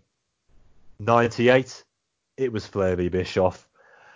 And here in 99, once again, this time it is Bret versus Goldberg for the suddenly vacated title, because Bret had the power to do that. And here we are, with 9 minutes left in the show as the bell goes. Bret versus Goldberg 2. Rutting Stag lock up one easily by Goldberg and big kicks in the corner, and Bret powders out early. Body shots by Bill outside, but Bret is able to respond with those open mouth slugs of his. You know the ones. Bret to the guardrail, then back in for a large power slam. Hitman gets to the ropes off a leg lace. A big Goldberg chant, unlike last night, goes up as they scrap it out in the corner. Hart grinds for leg against the turnbuckle, but Bill is able to choke him all the way into the opposite corner. But he nails the ref with his elbow on a punch. Another fucking ref bump. Hart gets on the figure of four with no ref, and here are the outsiders. And they beat up Goldberg and Goldberg alone with the mats. Then Piper comes down to protect Goldberg with his own body, in which the second ref then counts a pin. So, by that token, Roddy Piper should be the world champion. But no, it counts as a pin for the Hitman. But yes, Jeff Jarrett trots down and nails Piper with a guitar, on which Roddy does a needlessly comical sell. They break out the spray paint and guess the three letters that they anoint Piper and Goldberg with. Yes, everybody, the band are back together yet again. So, Chris, for the 8,407,000th whatever nth time, the NWO have reformed. Kevin Nash, Scott Hall, Bret Hart, and Jeff Jarrett. We might as well jump ahead to the next week. Well, after the hijinks we've seen many times and many times better 3 years before, going into the production truck and that sort of thing, Scott Steiner, an hour after cutting a tearful promo where he said his career was over, comes out with a baseball bat, because again, we're not supposed to believe in anything these days, lays waste to Sid, and joins the New World Order, caps with Bret Hart running over Sid's car with a monster truck, which again, we have also seen elsewhere. Superior. If you think, boys and girls, that I ran through that very quickly, I didn't pay it any more attention and heed than they did, because we're not supposed to care about any of this. Chris, yet another big pay-per-view rematch the next day on Nitro, but that is the least of my problems, as the NWO are back once fucking again. Well, clearly we need to, start selling some merch. Hasn't everybody got an NWO shirt who wants one these days? I'm wearing one now as I do this show. I will say that new silver design is quite nice. Okay. They've done a little bit to it to make it look pretty. I might get one of them. But would I get it because I'm feeling great about this newfound NWO? No, I'm getting it because I don't mind the t-shirt. This guy, I get having Nash, Hall, and Jarrett, because it gives Dickhead his output for creativeness. So Russo can still be a cunt. taking on the Bischoff role in original NWO. But why Bret? I don't get the point of having a heel Bret. The only time heel Bret has worked was when it was Canada versus America. You're not going to do that with the NWO. I don't mean this on anyone to sound harsh, but I'm quite hoping that, Bret has got a concussion. It means he might have to take a bit of time off so we can get away from this shit. That's, no one needs this. No one really cares. And I give it a couple of months before it's all gone again anyway. More than likely. It's Bret and it's Scott Steiner. So a heel trio of Hall, Nash and Jarrett. That can work. And if you read the sheets this month, you'll see that they paired Hall, Nash, because they are basically a Gestalt entity, Hall, Nash, with Jarrett to try to ensure that they both get heel heat from each other. Because there's still word backstage at Hall and Nash, it's all about getting themselves over. Where do these ideas come from? And that Jarrett isn't quite there yet. And Russo, because he is his boy, wants him to get there. Pairing those two up is heel heat. I'm okay with it. It means more Jarrett on my screen, but all right. Turning Scott Steiner an hour after he cut an impassioned promo where he said his career was over, the very real situation with his back and neck, that his C3, C4, or C5 vertebrae were all screwed and he had to retire. An hour later, we're left once again idiots for believing in something and having some real emotion. This is only pro wrestling, bro. Why are you getting so invested in it? Just sit and laugh at the funny people. And Bret, for the second time in 18 months, has turned heel when he is riding a wave of real popularity. It was enough in 98 when what had happened a few months ago. But here, after what occurred 7 months ago, nobody wants to boo Bret Hart now. Nobody. People just want to cheer as much of Bret as they've got left. Because like you said, when he came back 5 months ago, he might not be doing this for much longer. And he's 42 years old now. I do think his in-ring days are very much numbered. We should enjoy every chance we get. The fans who've been with him over the last 15 years and those who have followed him across from the Fed, and there are some, they want to enjoy every chance they get of seeing Bret in the ring. And they want to cheer the guy because of his career, if nothing else, let alone what he had to go through, what his family went through 7 months ago. And here he is, just yet another standard issue bad guy wearing a sneer on his face, hitting people with baseball bats, and running over cars with monster trucks. It's completely out of character. And like it was at Starrcade on the Nitros, the 2 Nitros following up, look into his eyes. You can see he doesn't want to be doing this. Now, Bret gets a lot of flack for how seriously he takes pro wrestling, always wanting to be the hero, all the rest of it. There are credence to those points. Okay, I take them on board. They are valid. But is wanting to be a hero really a brickbat we should hit people with, or a baseball bat, if you will? Is it something to be ashamed of? Is it something we should scoff at? I'm not really sure it is. There aren't many true heroes around in the world these days, so if somebody wants to be one, and he has the medium, i.e. via pro wrestling, to do it, then shouldn't we let him? But no, we go into the new year with Bret Hart as a Gennaro bad guy with Hall and Nash, who will call all the shots here. Make no mistake, they'll make Bret second wheel at best. Also used as a vehicle to continue getting Jarrett over, because that's the real goal here, and Scott Steiner, because we don't want to cheer somebody who had a near career-threatening injury. And it's just the most sour of sour tastes as we move into a new year. And anybody who sets any stock by this is left feeling very stupid. Any emotional attachment, you are made to feel a fool for having. And maybe we're the fools for watching all this stuff. I don't know. But that said, we are going to keep on doing it, if only just to see how it ends.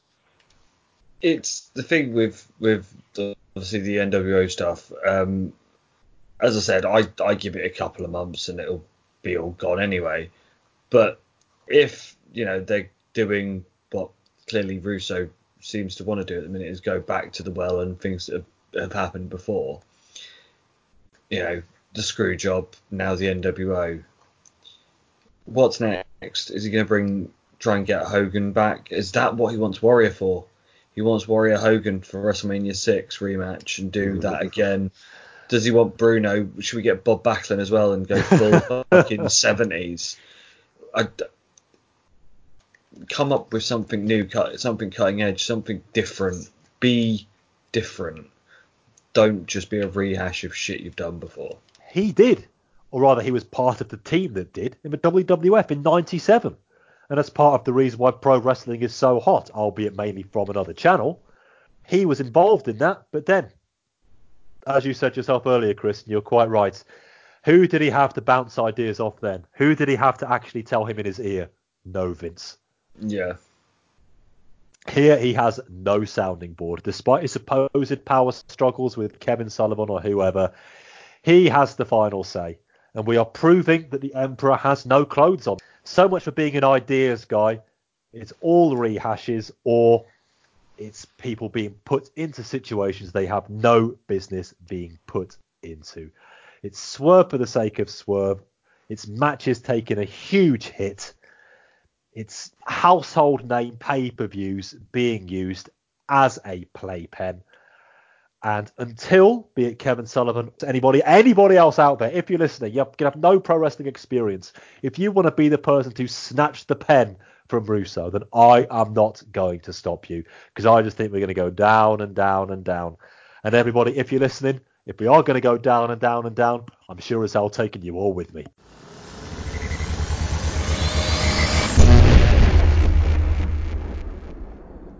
And we're back in December 2019. Chris, another year down, and I do mean down, for 1999. Yeah, fucking hell.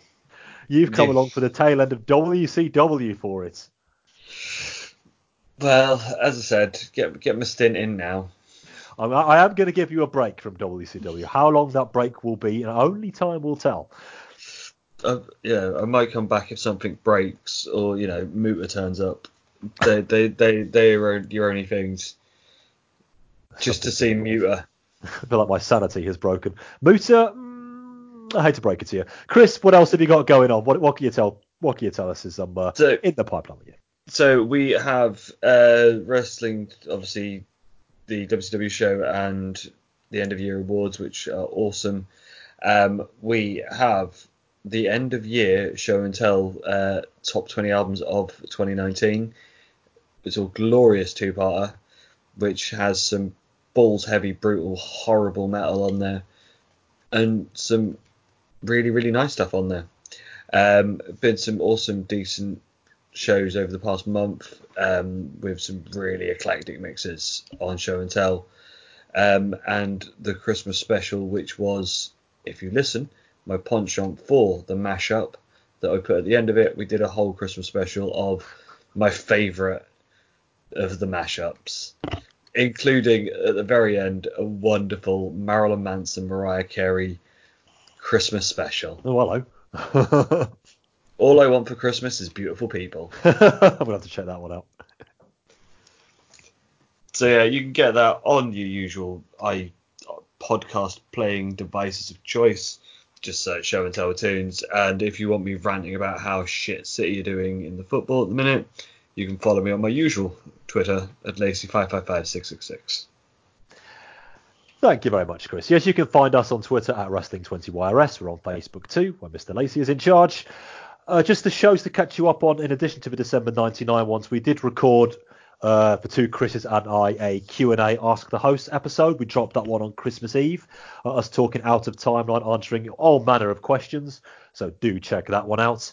And if you do want to send us a question, because we'll be doing a second volume of that in a few months' time, then do let us know on the Twitters or the Facebooks. We'll keep that one aside and we'll get back to it when we do volume 2, as I say. We do have a Patreon, so if you do have a bit of money burning a hole in your pocket this Christmas time, then do find us on there at Wrestling 20 Years.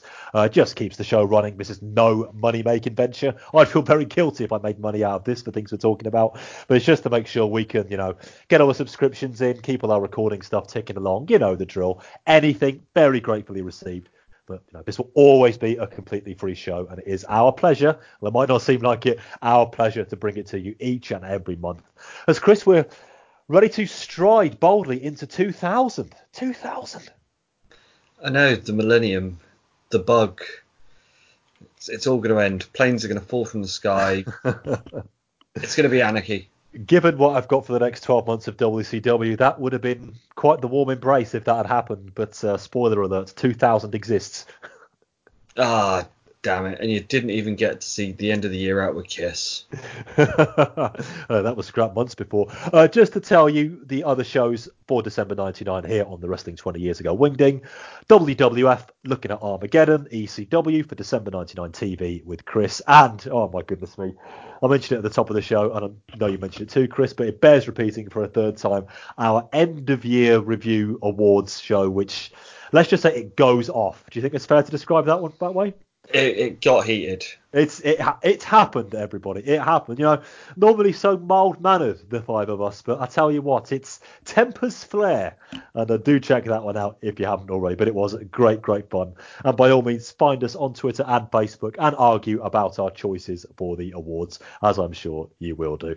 But as a thank you for all your support through this year, for all our shows, everybody who's joined us for a show. If this is the first time you've listened or the 200th time you've listened, we thank you so much for taking part of this, taking hours out of your life just to talk about retro wrestling from 20 years ago. I know when you break it down like that, it doesn't seem much, but it's our own little world. You're a very welcome part of it, and we're going to keep rolling into the year 2000. Until then, my name is Rory McNamara, and from Chris Lacey, goodbye. Who is that? That's Scott Hall. It's the outsider. The outsider. And Scott Hall has a baseball bat in his hand. So does Nash. Now, what are they doing here? Both men are tied up in the figure four. They are just sitting ducks. No, they're beating Goldberg with the bats.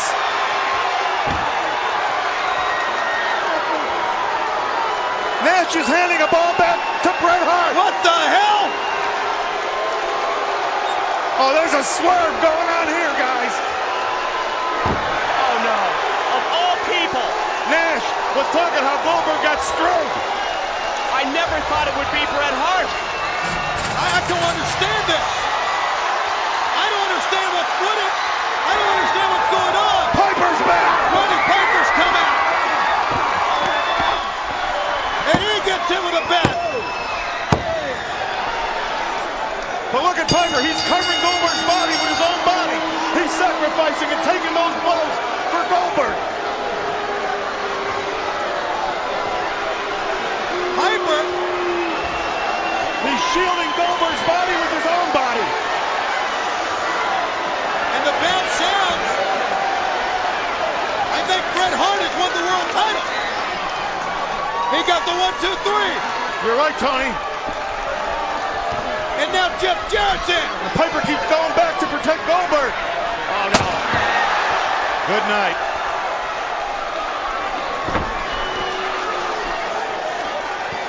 Bret is the new champion. That's the ruling from the official. Now what? What is this all about? They've all got a can. It looks like paint. Oh, my. There's a couple of cans of paint. Bret Hart stayed in the ring. Piper tried to save him, but it was too late. They were on him both at the same time. Piper made an effort, though. He went there, threw his body over Goldberg. I've never seen that before. Never. The silver paint. That's, my God, that's the letters of the NWO.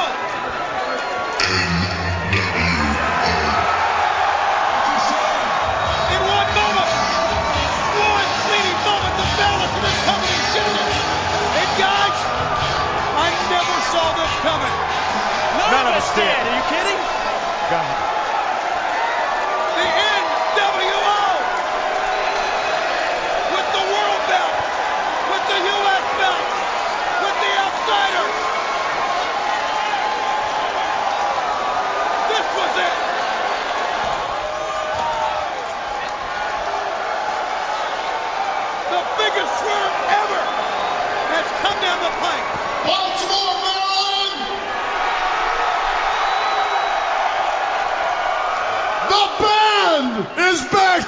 together. I guess they are. And there's the music. Did we ever think we'd see this again? Never. We never saw it coming. And look at Hart. Was all this a setup? We've all been kind, guys.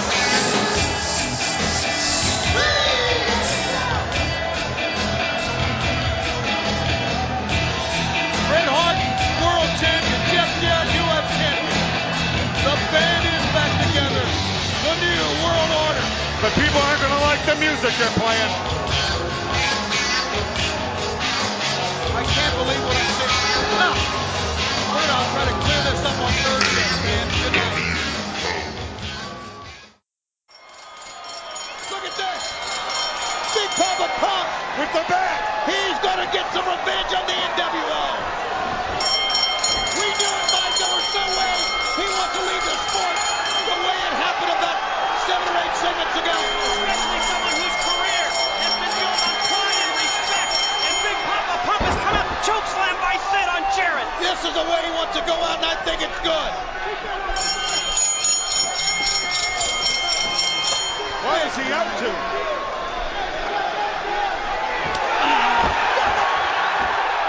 What did he just do? What the hell did he just do?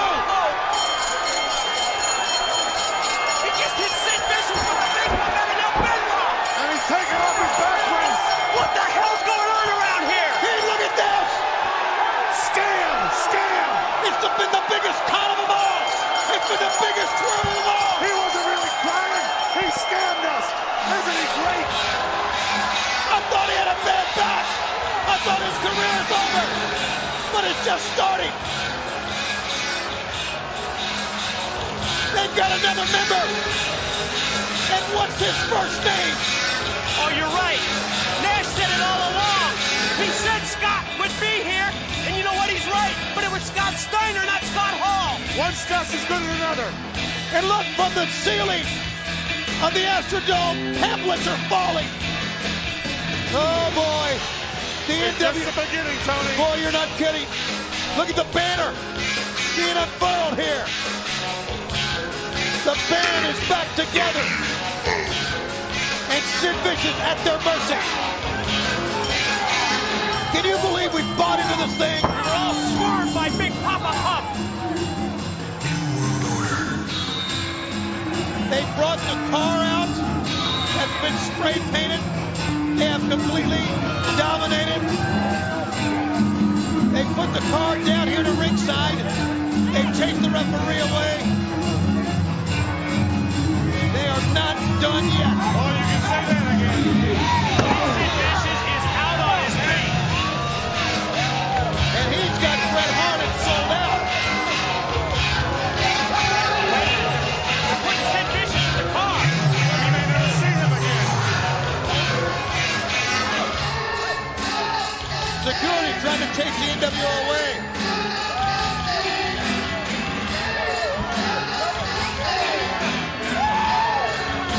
What is this all about? Looks like they strapped Sid Vicious into the car. Jeff Jarrett gets behind the wheel. And what a hood ornament. Big sexy on the hood of that big carry. What are they doing now? Where are they going now? Hey, wait a minute, maybe I can get a ride to the hotel.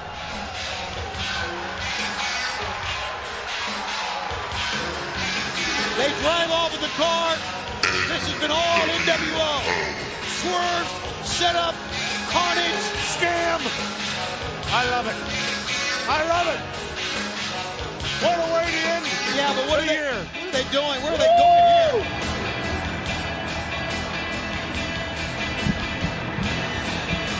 Our camera's following in the back.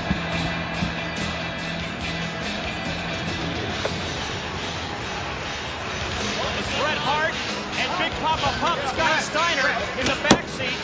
Jarrett driving. Where will they send Bret? Sid Vicious is unconscious in the car. Trying to get out.